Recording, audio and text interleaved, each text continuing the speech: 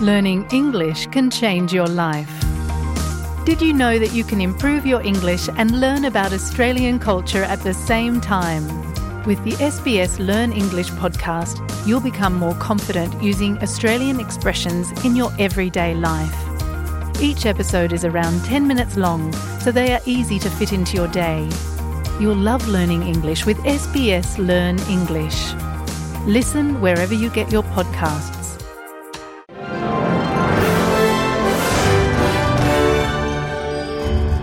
This is SBS News in Easy English. I'm Sunil Awasthi.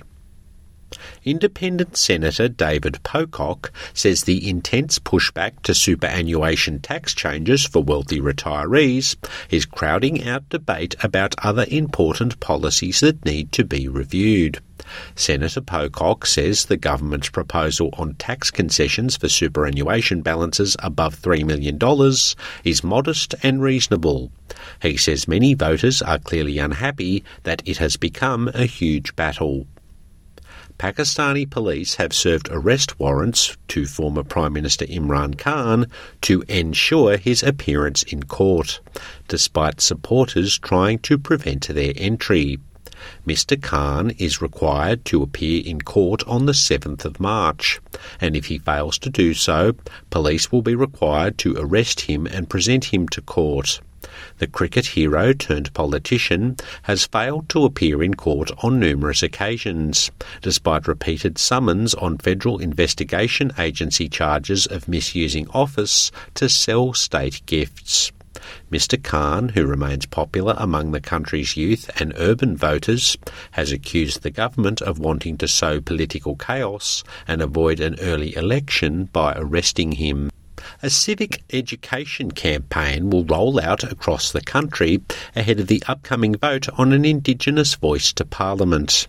The government has put in place regulations for a $9.5 million public education campaign on the Voice referendum, which is due to take place between October and December this year. It aims to inform voters of the referendum process and what is proposed. The campaign will run separate to the measures by the Australian Electoral Commission on the ballot process. It has also been noted there will be specific content for Aboriginal and Torres Strait Islander peoples and linguistically diverse audiences.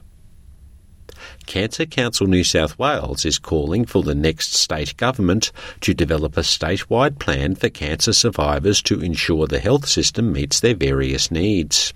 It comes after a survey conducted revealed how people's physical and emotional needs aren't being met after finishing cancer treatment. According to recent projections, there will be a 51% increase in new cancer cases in Australia over the next 25 years. The Cancer Council New South Wales's Manager of Policy and Advocacy, Bradley Gellert, says it's important to take priority on the issue so survivors can live a good quality of life. There's been a significant discovery during a quest to learn more about the identity of an Arnhem Land painter from the early 20th century. Senior Danek traditional owner Kenneth Mangiru discovered artist Old Harry was his great-grandfather during his research with a team looking into the distinctive artistic style of a series of bark paintings.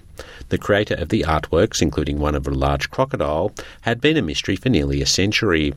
After sifting through various notebooks and letters associated with the bark paintings, lead professor Paul Tacon realised that Old Harry was Majumbu, who also made rock paintings. Mr. Mangiru, who discovered he was the artist's relative, said it was emotional to visit the painting on the Jumban rock shelter. Some of the earliest bark paintings collected from the region date back to the 1830s. In the National Rugby League, the league's new concussion policy has dominated headlines in the opening week of the 2020 season. Independent doctors can now order players off the field for a head injury assessment if they believe the player is showing signs of being concussed.